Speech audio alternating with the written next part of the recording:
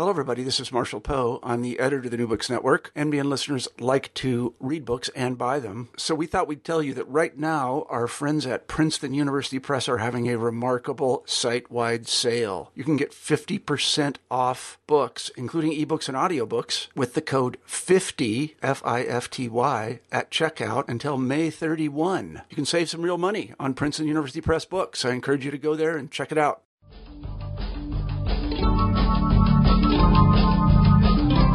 Hello, and welcome to New Books in Philosophy, a podcast channel in the New Books Network. I'm Carrie Figdor, and I'm co-host of the channel along with Robert Talisse. Our bi-monthly podcasts feature interviews with philosophers about their ideas as expressed in their newly published books. Today's interview is with Peter Paul Verbeek about his book Moralizing Technology, Understanding and Designing the Morality of Things, just out from the University of Chicago Press. Professor Verbeek is professor of philosophy at the University of Twente and extraordinary professor of philosophy at Delft University, both in the Netherlands. Guns don't kill people, people do. That's a common refrain from the National Rifle Association, but it expresses a certain view of our relations to the things we make that also affects our thinking about the scope of ethics. On this traditional and very intuitive view, human persons are moral agents, and artifacts, or products of technology in general, are just tools.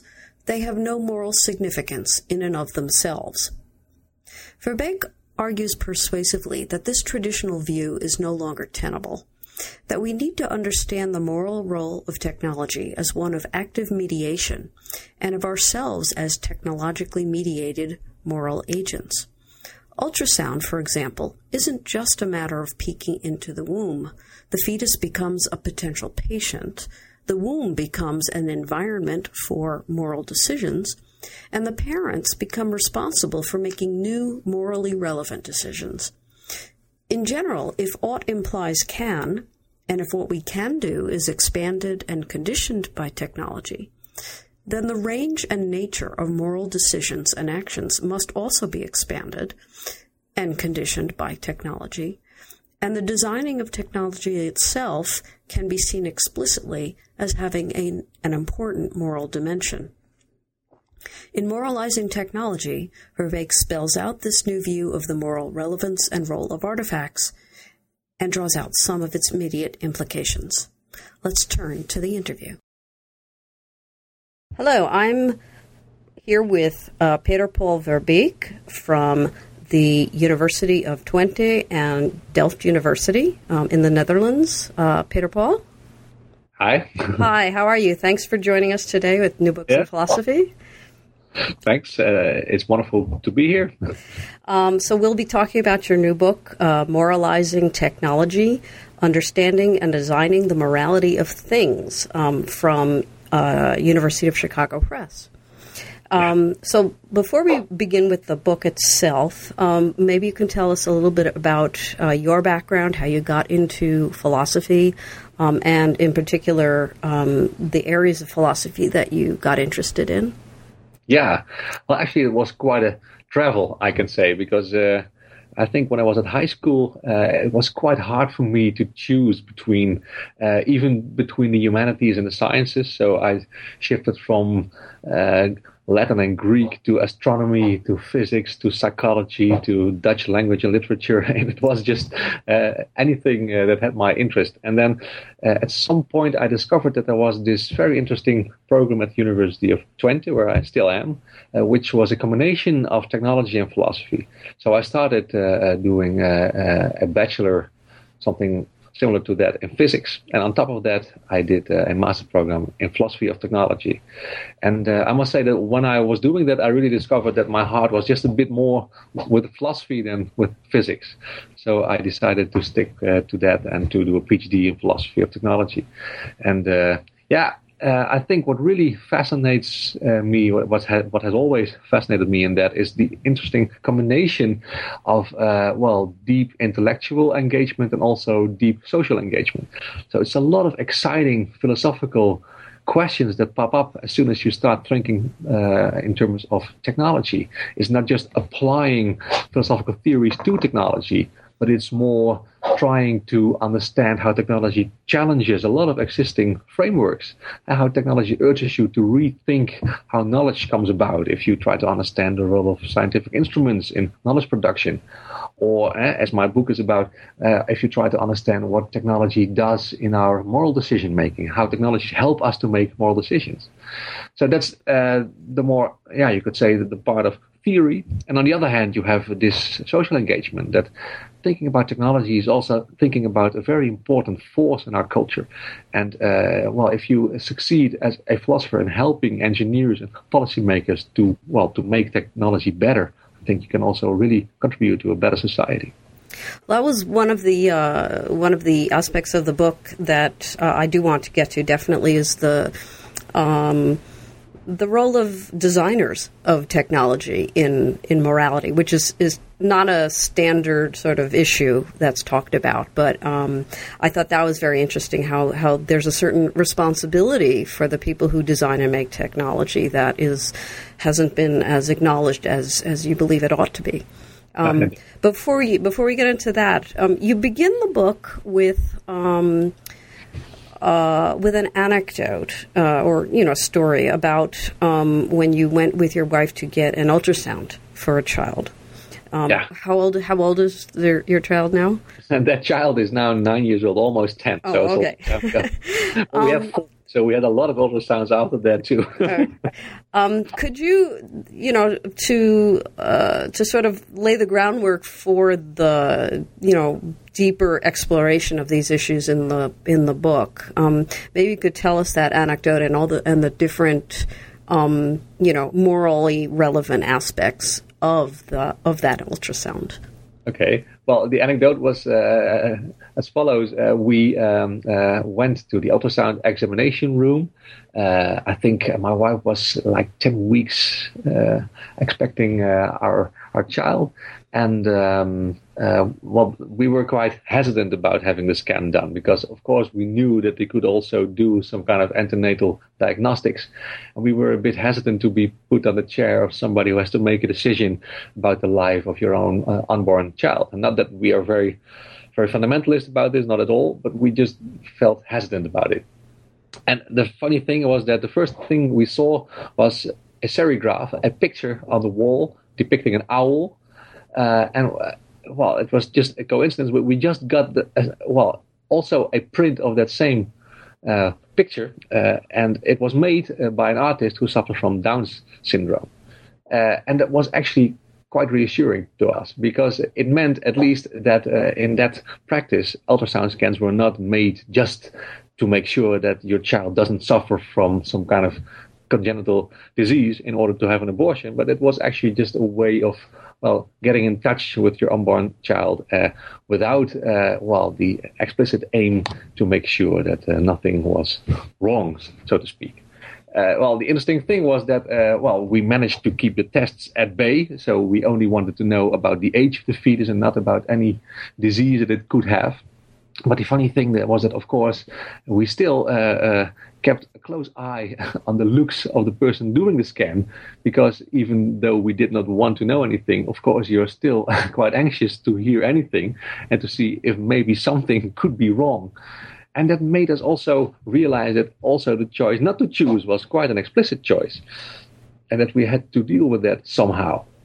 And then I thought, okay, actually we stumbled upon a very interesting moral dimension of technology here. And even when we were not using it for the purpose that it was designed for, somehow, it still had a moral impact. It somehow changes or reorganizes your moral decisions about having an abortion or not. And about, it changes the standards you can have for what is, a human life or a dignified human life. And that was interesting for me because at that very moment in the Netherlands, there was a big discussion going on about the question to what extent we should maybe moralize our technologies.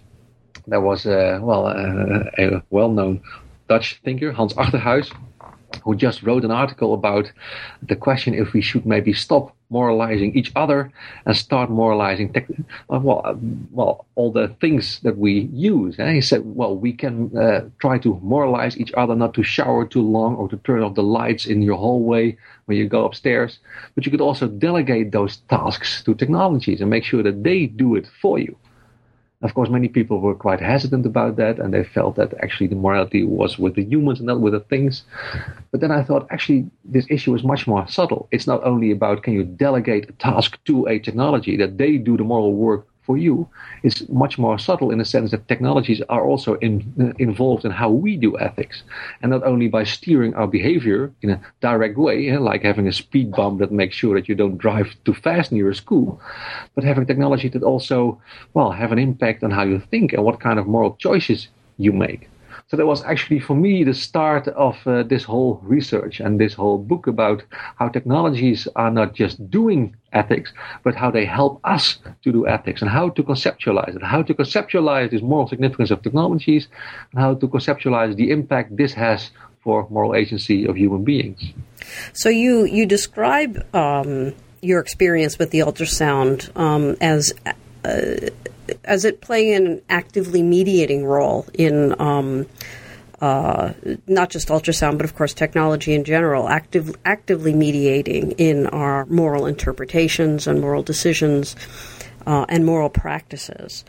And you to sort of lay the sort of background philosophical groundwork for that in Chapter 2, you describe this approach to technology and morality in terms of mediation as a post-humanist or non-humanist ethical approach in which morality isn't just a human affair, but it's a matter of human-technology interaction or a human-technology association.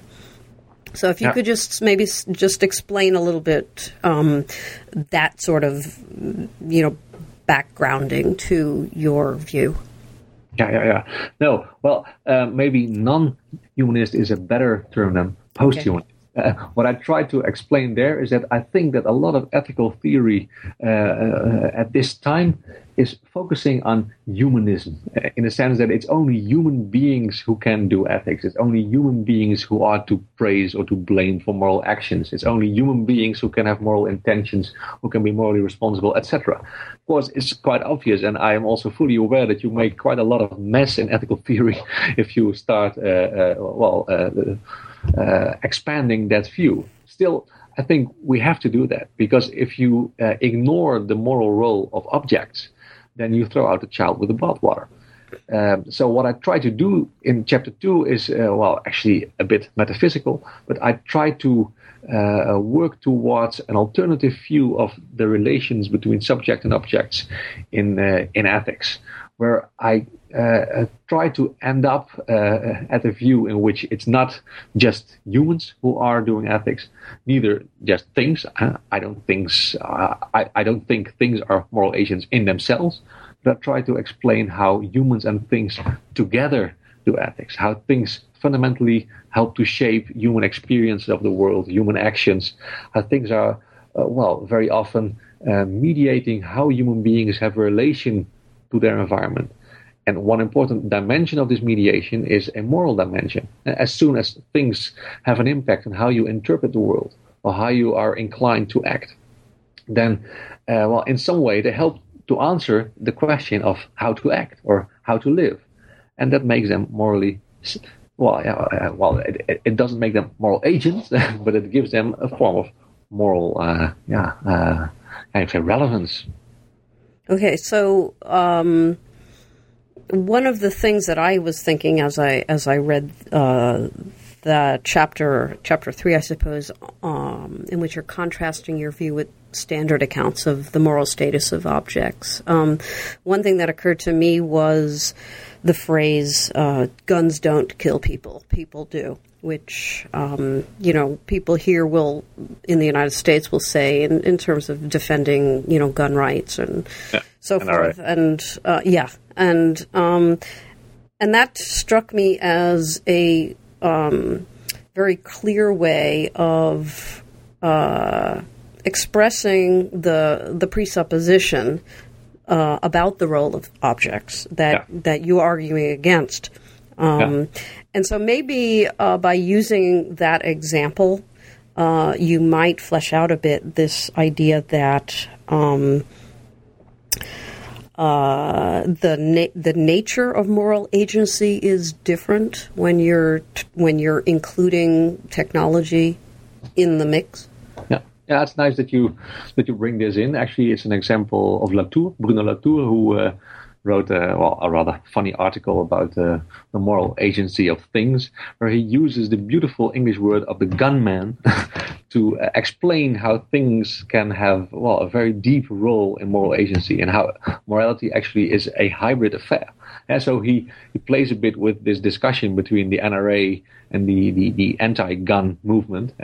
Where, of course, the anti-gun movement people say, okay, guns kill people, so we shouldn't have guns.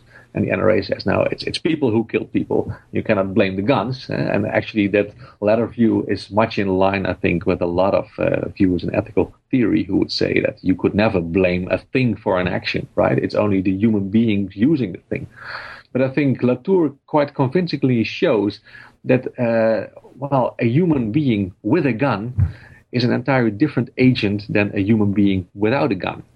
That actually the agent who is somehow responsible for the shooting is an assembly of a human and a non-human element. Introducing a gun in a situation changes a lot, changes the intentions that human beings can have, from just expressing their anger to killing somebody. That also changes the properties, you could say, of a gun, from something like projecting a missile into killing somebody, when it gets somehow connected to the intentions of a human being. So the entities that enter into the various assemblies help to shape each other, and also help to shape the actions that come about. And the beautiful thing of the English language is that you then have the word gunman, which has this beautiful hybrid of gun and man in it.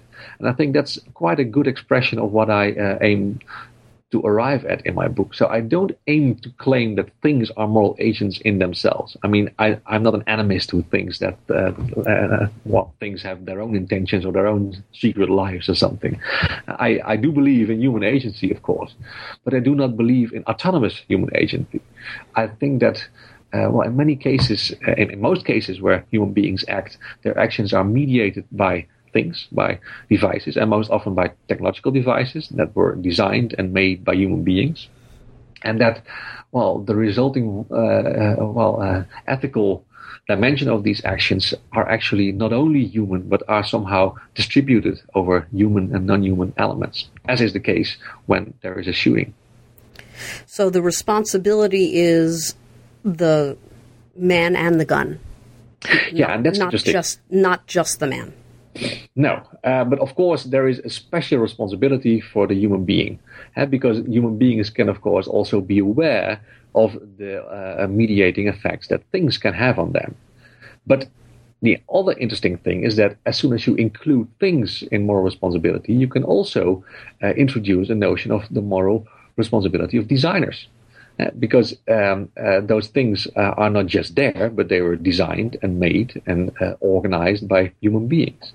So rather than, you could say, taking away from the concept of moral responsibility by claiming that, things have a role too in it, I think you actually add to it, because you now also create space for the responsibility of designers in the actions that human beings perform with the help of objects. So a safety on the trigger is a morally relevant design feature, right? Definitely. Yeah. Well, how about designing a weapon in general? I mean, okay, it's one thing to say that we've got, artifacts that we need to build certain safety features into, like with the gun or toys, right, that have safety features built into them. That's one way, I guess, suppose, in which designers are morally in positions of moral responsibility, actually. But there's also the further issue of the moral responsibility of simply building, designing and building any of these things just from the get-go, right? Is it important to distinguish between those two types of moral responsibility? Well, I think one of the lines in the book is that you always have two dimensions of technical artifacts. One is the dimension of its functionality, when the thing just does what it was designed for. And I think that's the level at which you are speaking if you say, well, is it good at all to design a weapon? You can have a lot of ideas about that.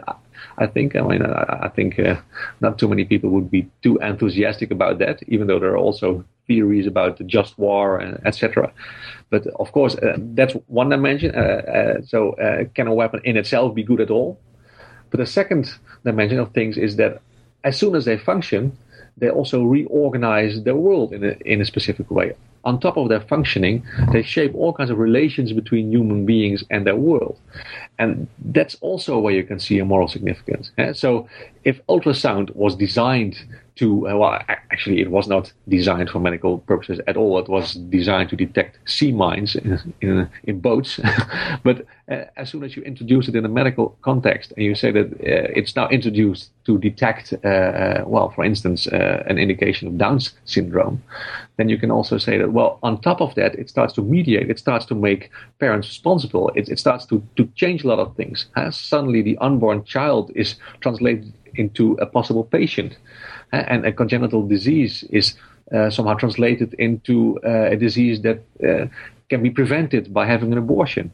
And expecting a child is somehow translated into choosing for that child, not only before the conception, which we can do now quite easily, of course, but also after the conception. Will we carry on with this pregnancy? So it's two dimensions that you can address for technology, how it functions and how it mediates.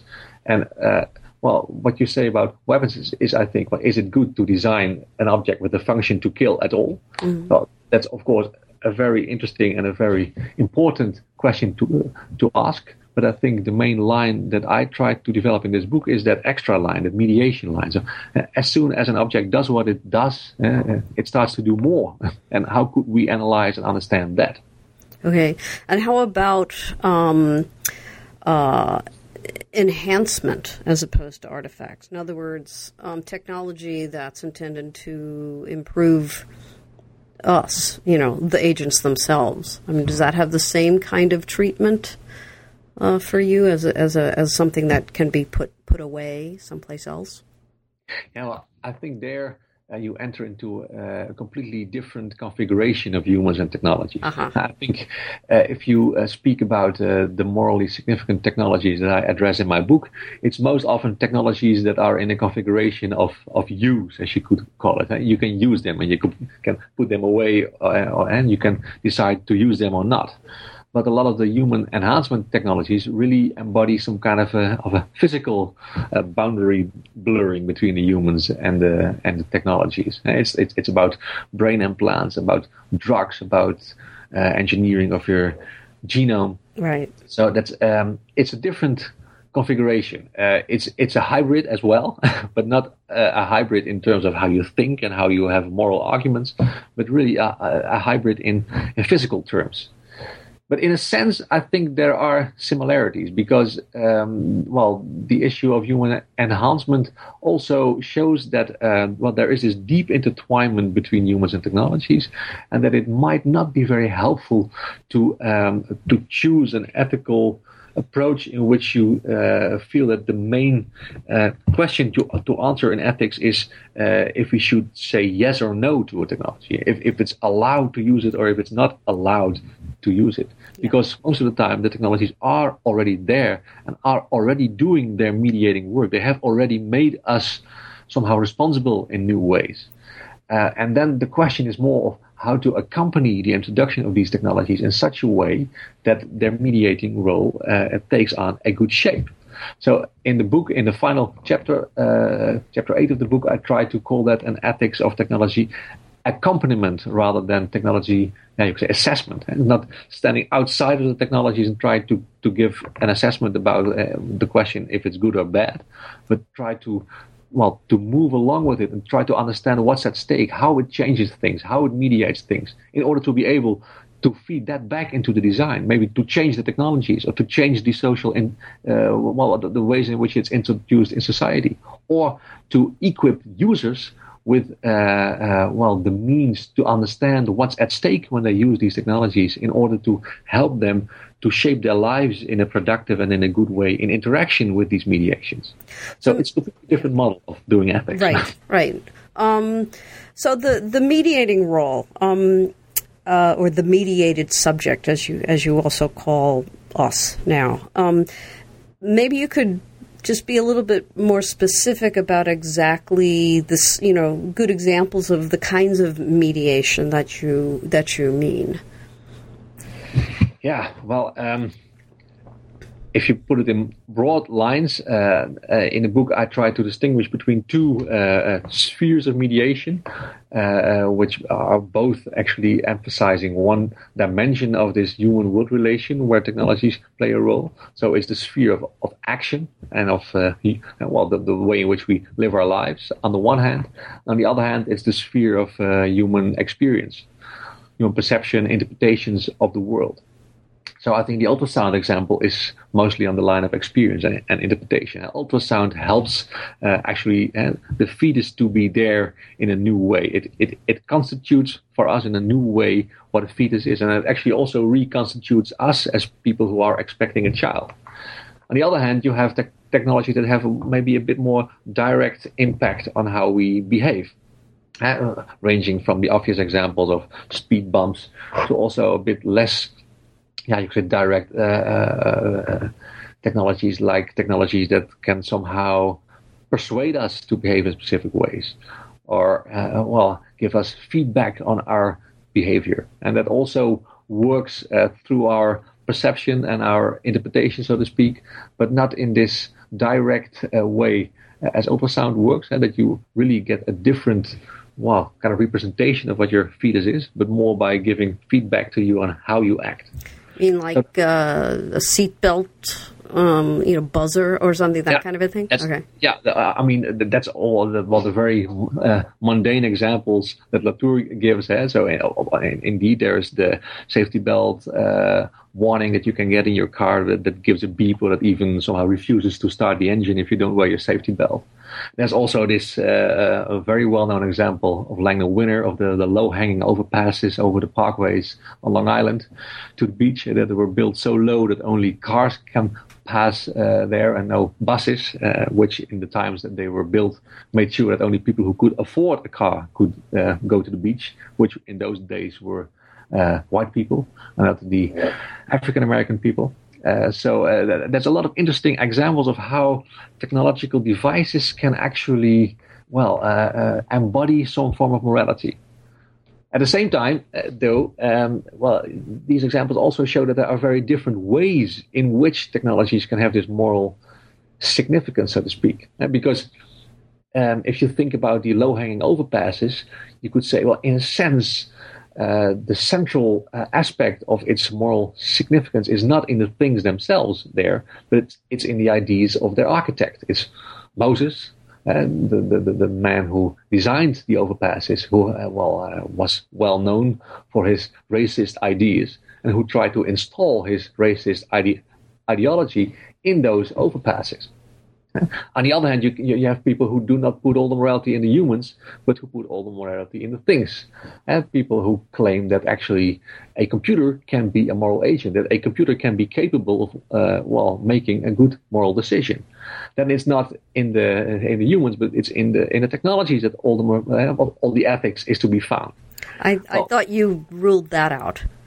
Yeah, I thought that wasn't you. No. Okay. No. Well, I mean, what I try to claim in my book is that it's somewhere between, or somewhere beyond this opposition, so to speak. Right. So it's always in this mix of humans and non-humans, of humans and technology, that ethics comes about. So, engineers somehow more morally responsible than the rest of us, because since they are the ones who are creating and designing these things? I wouldn't call it more, but differently. I think there are many points of application for ethical reflection if you look at technologies. So there is a specific responsibility for engineers and designers, just like there is a specific responsibility for policymakers and a specific responsibility for users. I think many groups in society help to shape the impacts of technologies on our daily lives. And designers, of course, have a very special role there because they are the ones who, help to shape the physical properties of those technologies. It doesn't mean, though, that they have the final say. I mean, there are many examples of technologies who were designed for entirely different purposes than what they ended up to be used for. And one of the most well-known examples maybe here is the energy-saving light bulbs, which, especially in the European context that I know, have often been shown to make people use more energy rather than less, because people feel that it's so cheap to lighten their garden or the facade of their houses or whatever, that they decide to leave the lights on all day, and they end up using more energy because they think that it's so cheap. So that's just to make sure that the engineers are not completely in charge, but still. They help to shape what technologies do. And part of what I try to accomplish with this book is to equip designers with a vocabulary to anticipate those mediating effects of technologies, so that they don't just feel that they are designing a functional thing, which is supposed to fulfill a specific function in society, but that they understand that as soon as it starts to have that function, it will also reorganize people's lives. It will shape new relations between users and their environment, and it will also then change people's interpretations of the world, people's patterns of action, and therefore it will also have some kind of moral load, moral charge, so to speak. So you call their role at this point as involving a kind of implicit moral decision-making and advocate making this this implicit decision-making more explicit. Yeah. And I was just wondering if you could say a word about what you have in mind. By making it explicit. Well, you can do that in various ways.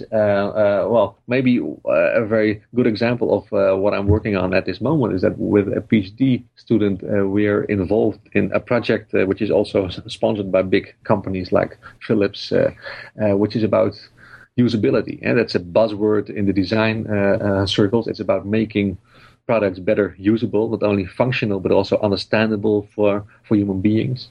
And what we try to claim there is that actually usability involves, paying attention to the ways in which all those technologies have an impact on our behavior, how they help to shape how we act, and also how they shape the practices in which they have a role.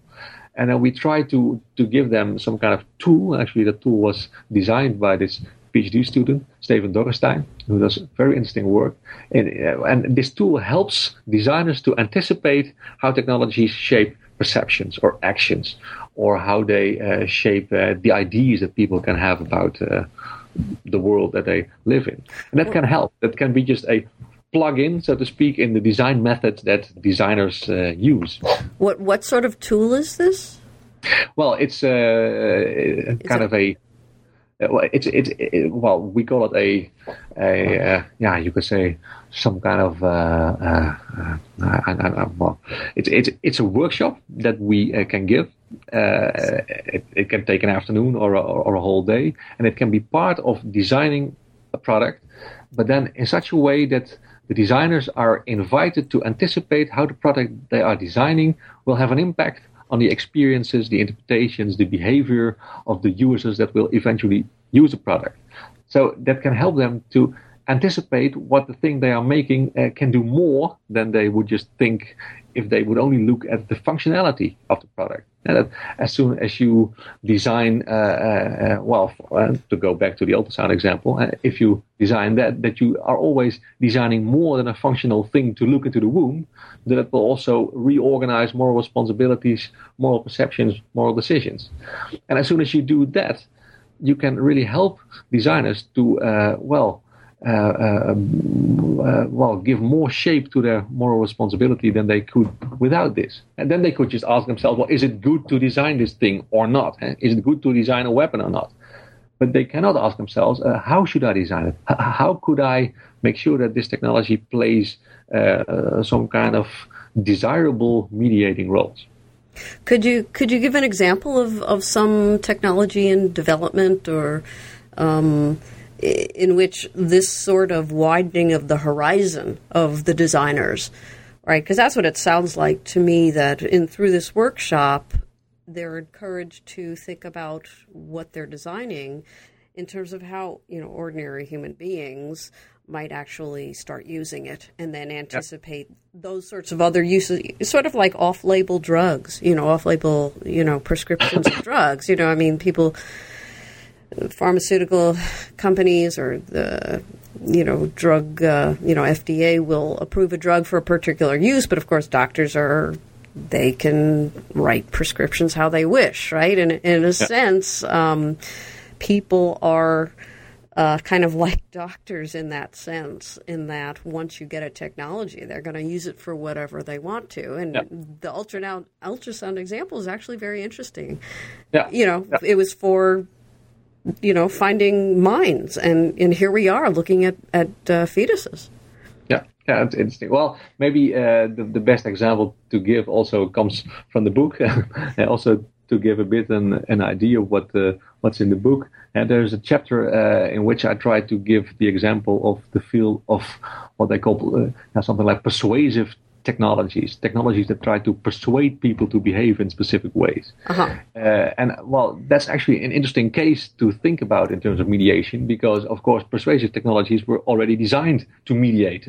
And they were designed to have an impact on people's behavior. But the interesting thing is that as soon as you try to think about this functionality also as mediations, you can actually see much more. Let me just give one example. There's an interesting design in that field, which is called the food phone, which is a phone that was designed to help people with overweight to lose weight. Actually, there are new versions of it now, but the one that I discussed was a one that uses the camera in your phone. So you're supposed to make pictures of everything you eat. You MMS that to some kind of central agency. They make a calculation of the calories in it.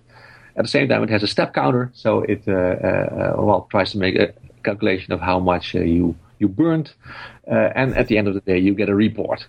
Of course, that's a very interesting technology,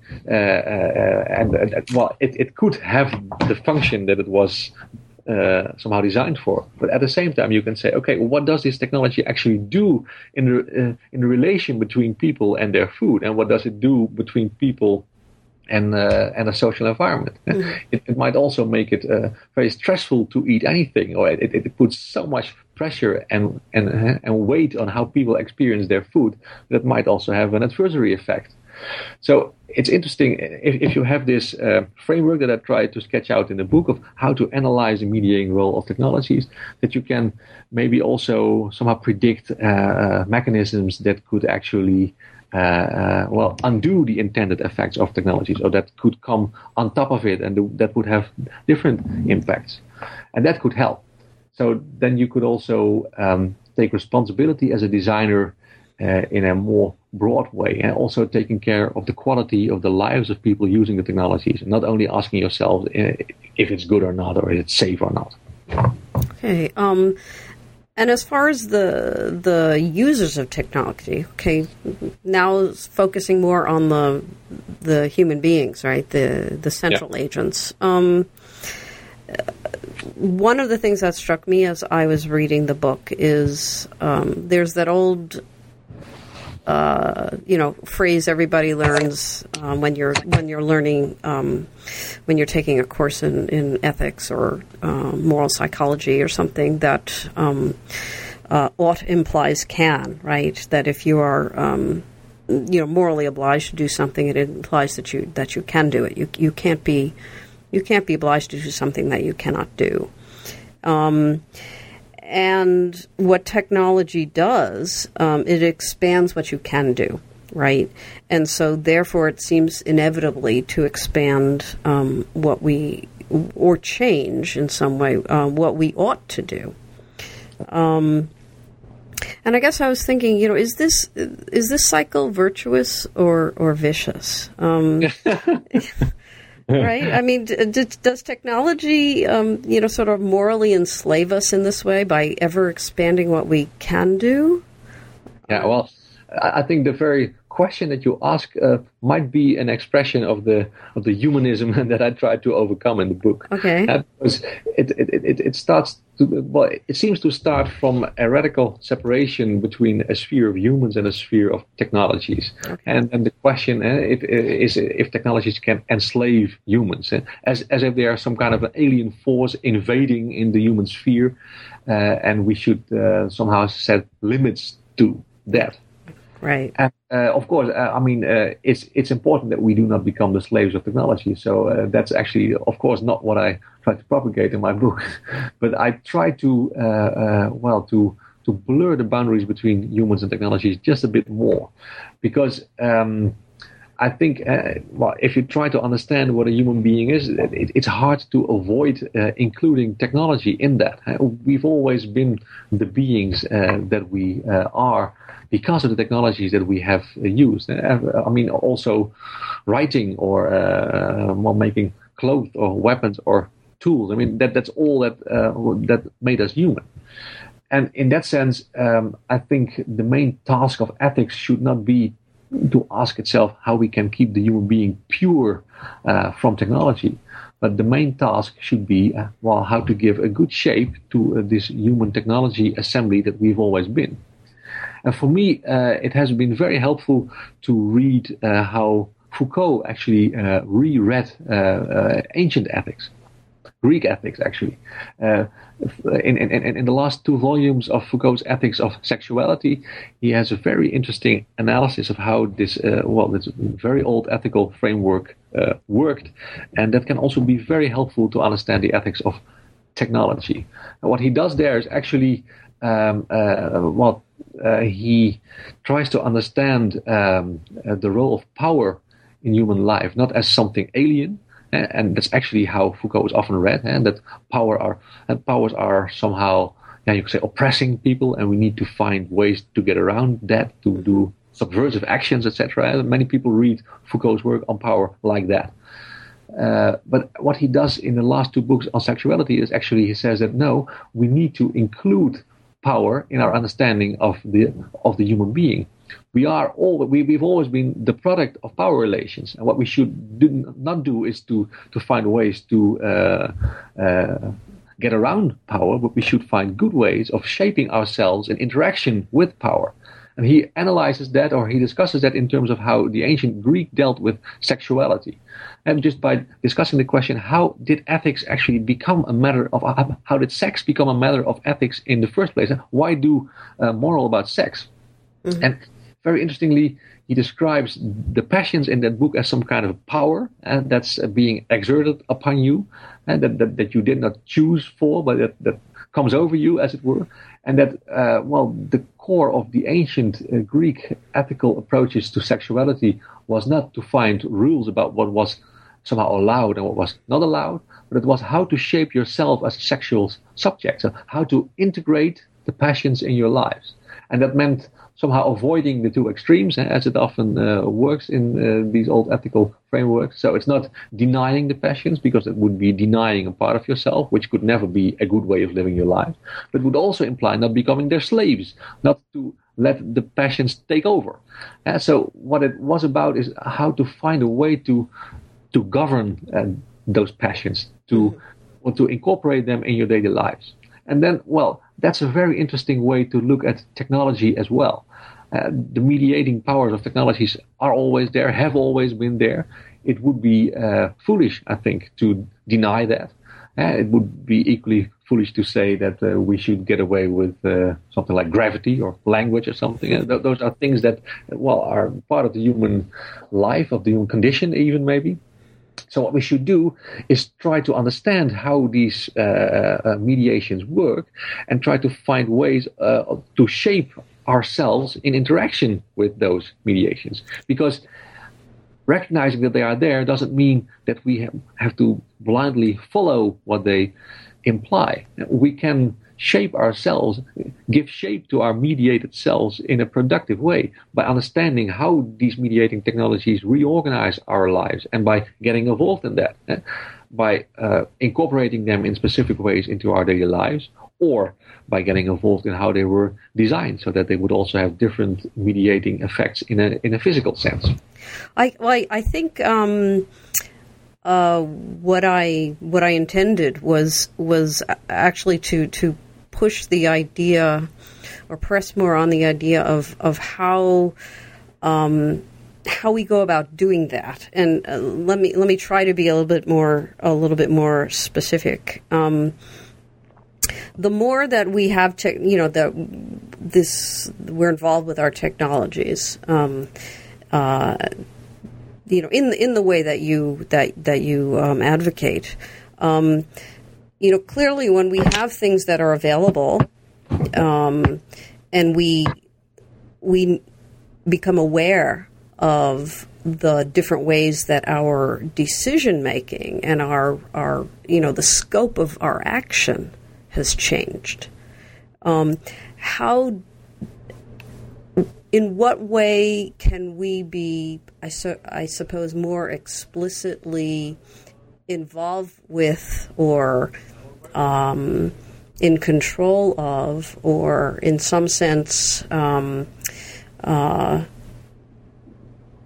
suppose, in control of how those changing spheres of action and decision making actually occur? Yeah. Okay. Well, I think that's a very important issue that you raise. I think in a sense it has become part of being a citizen in a technological culture, that we become somehow literate in technology as well, which doesn't mean that we understand all physical aspects of technology, but that we also equip people in our world with the ability to understand how these technologies play a role in their daily lives. So I think it's a matter of education, in a sense, and but what you could already start with that at primary school and at high school, learning kids nowadays how social media help to change their notions of friendship and intimacy, etc. And I mean, there are so many examples in your daily lives of technologies that you can always use them in education. And I think that's very important because, the main pitfall in our thinking of technology is the concept of function. And people always think that technologies are just functional. They're instruments. They do what they were designed for. And the most interesting aspect of the philosophy of technology is that you can always show that that's way too shallow to understand a technology. As soon as it starts to function, then it only starts. Then all the mediations start to be there. Then technologies start to reorganize how we think, how we act. And that's what we need to learn, people in this world, that technologies are just a very fundamental force in their lives. Now, we do that for the ideas, and we educate people in the main ideas that have popped up over the past centuries or millennia, and they learn about socialism, they learn about world religions, etc. Why not teach them also about technology and how technology has an impact on how they think and how they act? So is there any way to, go about that sort of education? Or is this, you mentioned social media, and so the latest is the latest iPhone version. Apparently, you can talk into it and dictate your texts, and this is a wonderful thing because now you don't have to type onto the tiny little keyboard. You can just dictate right into the phone, and it will send the text message. Which is a terrific thing, except now people are starting to complain that how annoying it is to hear everybody around them loudly dictating into their iPhones. And so what's happening is decisions are being made. I have this new technology. I'm going to now use this to dictate where once upon a time I had to type. Yeah. And now it's having all these other effects on other people. Nowadays, people are complaining about it. Yeah. the cycle goes, we get used to it, there's a New Yorker cartoon, and then somehow it gets incorporated into our decision-making about when I'm going to text now as opposed to when I, did before, and other actions, right? So our actions and decisions get shaped by the technology, but we're not it's sort of like willy-nilly. It just kind of happens. Yeah. And I'm just wondering if there's any sort of, education or explicit direction that can happen with this, or is it always going to be, whatever happens, what happens? Yeah, well, I think, again, the way you perceive this depends on the basic ideas you have about the human-technology relations that could be there. Okay. Because I think we are not as powerless as you might think from the account that you just gave. Okay. Of course, it just happens in a sense. New technologies come and go also. There's not much we can do to stop that, right?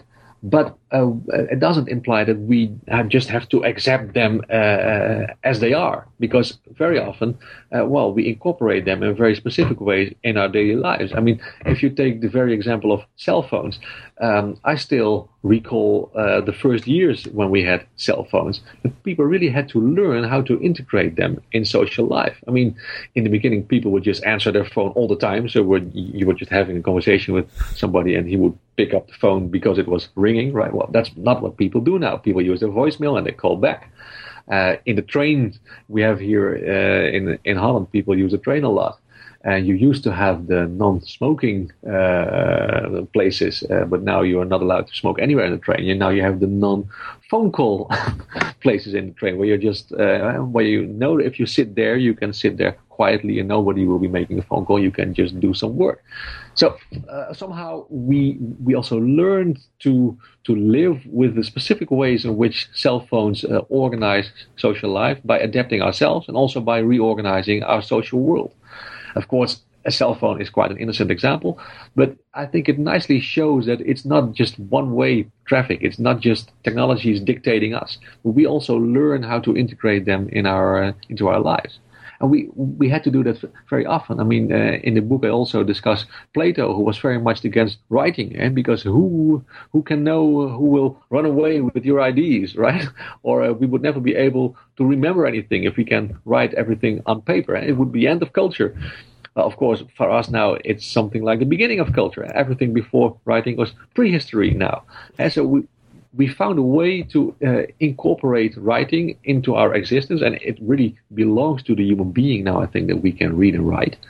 And we don't experience this as something alien anymore, but it's something that constitutes our being human. So we're not powerless. Indeed, in a sense, technology is autonomous. Of course, it's a human activity, and its direction can always be changed a bit, but it goes on. But the fact that it goes on doesn't mean that we just have to sit and wait and see what happens, because we can really get involved in how it will affect us. Well, the sort of global dimension to this is not just with cell phones, for example, but Skype and various internet technologies that effectively make talking or communicating with anybody anywhere, or practically anywhere, as easy as somebody in the next room. And those sorts of relationships, cross borders and nationalities and everything else. And those seem to be the sorts of relationships that will be kind of on deck in terms of trying to figure out how we're going to manage those things. And the moral dimension there is, sort of the more you know about what's going on in places that are far from you, that you never see, but now you hear about them. To what extent does this expand our moral responsibilities? Now that we, not only hear about things, but we're actually in fairly intimate, relatively speaking, intimate contact with them. I think it has a tremendous impact on that because, the sphere of your moral engagement really expands because of technologies. And of course, it did already with the advent of radio and TV. And of course, the internet adds a completely new dimension to that. It could even become so big that it's hard to take responsibility at all because you wouldn't know where to start, as it were. But it will also mean, I think, that a lot of social dimensions of our lives get organized in a different way. Politics gets organized in a different way as soon as we can really feel engaged with what's happening in Afghanistan or in Iraq or whatever. And so I think all those new dimensions in politics also have a lot of relations with all the new media that we have. At the same time, I think the example also beautifully shows that a lot of the fears about new media and about technology in general, and that it would alienate people from each other, that they might be just a bit too big. Of course, there's always the risk of alienation because, you get new types of relations with new, you could say, characteristics. But at the same time, I think what Skype does or what Facebook can do is really, expanding your social sphere. And at least it enables me to stay in touch with friends, but also with other scientists and philosophers, and to exchange ideas. It really expands the world in which you live. And in that sense, it also really makes my whole engagement with the world much bigger and not smaller. So the nature of the contact is different, and you lack aspects that you would have in real life. But I'm glad in some cases that I don't have to wait until I can see somebody in real life in order to have a good philosophical talk with somebody. So you raise a question, an issue in actually towards the beginning of the book. When you're talking about speed bumps and using technology sort of to do what things that we ought to do. And that sort of made me think, well, if we can get things to do what we ought to do, does that somehow change the nature of morality? I mean, so for example, you're supposed to give to charity, and sometimes it said, you should give until it hurts or something like that. And this whole idea of pain and morality being difficult and hard and somehow, involving suffering for some greater good, right? I mean, the idea of morality itself is always attached in some sense to this idea of Sacrifice, exactly. And if technology comes along and allows us to, sort of do the actions without much pain or with no pain, would we be worse off, morally speaking, if acting morally were pain-free? Yeah, I think so. So that's definitely not the point that I try to make in the book. No, I know, but it's very interesting that you bring it up. I mean, that would be something like making ethics into some kind of commodity, and that you can delegate to a machine, and then we have it all solved, right? So that's definitely not what I want. I discuss it in the beginning of the book because it's part of the discussion that we had here in the Netherlands about the moralization of devices, and should we also delegate some aspects of our morality to technologies because we ourselves are sometimes too weak to do it, and maybe the technology should help us. So, I mean, it's an interesting idea that technologies could support us maybe in being moral, but I think the whole project of the book is to move beyond this and to see this as a first stepping stone, maybe some kind of provocation, and to try to understand how actually technologies do much more.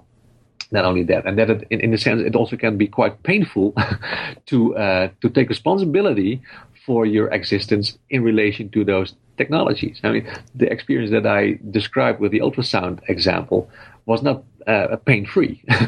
So it was acknowledging a moral significance of a technology, but the decision not to have any information about the medical condition of the child was actually quite hard for us.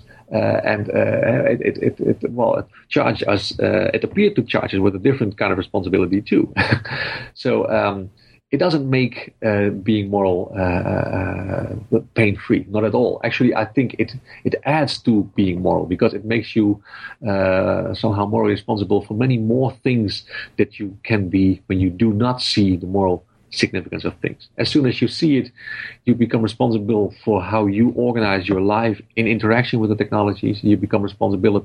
You become responsible for the design of the technologies. You can also become responsible for the ways in which they are socially embedded and organized. So the pain only gets bigger, I'm afraid. Well, that was what I was kind of getting at before when I asked about technology expanding what we can do. And by doing that, expanding what we ought to do. And when I asked you whether this cycle is, vicious or virtuous, I mean, with the ever expanding what we can, there seems to be this ever expanding what we ought. Yeah, but then I think at the same time, we only discuss in ethical terms what's somehow problematic. I mean, there's a lot of morality that's just running as daily practice because we all agree on how it should go. Yeah. So, I think part of what the book shows is that this whole agreement can also be in things. So that could indeed be the cases where technologies take over, or where technologies organize or socialize in such a way that we can actually all agree on it. And it only becomes a matter of ethics if we feel that something might be wrong there. So in a sense, if it's a vicious cycle, then maybe technologies can also help us to make it a virtuous cycle in a sense. Okay. We're just about out of time. So let me just ask you, where do you go from here with this project, or what you have planned for your next project? Well, actually, I was very happy with you bringing up the issue of human enhancement, because that's what I'm working on now. Okay. So now, what I did for ethics in this book, and how technology challenge somehow the main concept with which we do ethics, I try to do that now for philosophical anthropology. So how do technologies challenge the ways in which we understand the human being? And if we then need to reconceptualize the human being in such a way that it includes technology, how could that then have an impact on the ethical discussions about human enhancement? So that's what I'm working on now. Actually, I just had a little Dutch book out this year about this issue, and that will now grow into a big English academic book, which I hope to be finished in 2 years or something. Excellent. Well, I guess I'm tempted to keep asking questions, but I think we should probably start, because it's been about an hour now. So I just wanted to thank you for giving me your time and discussing your book, Moralizing Technology, Understanding and Designing the Morality of Things. Thank you very much. It was a pleasure. Thank you. Bye-bye. Bye-bye. We've been listening to an interview with Peter Paul Verbeek about his new book, Moralizing Technology, Understanding and Designing the Morality of Things, from the University of Chicago Press. I'm Carrie Figdor. This is New Books in Philosophy. I hope you enjoyed our podcast, and thank you for listening.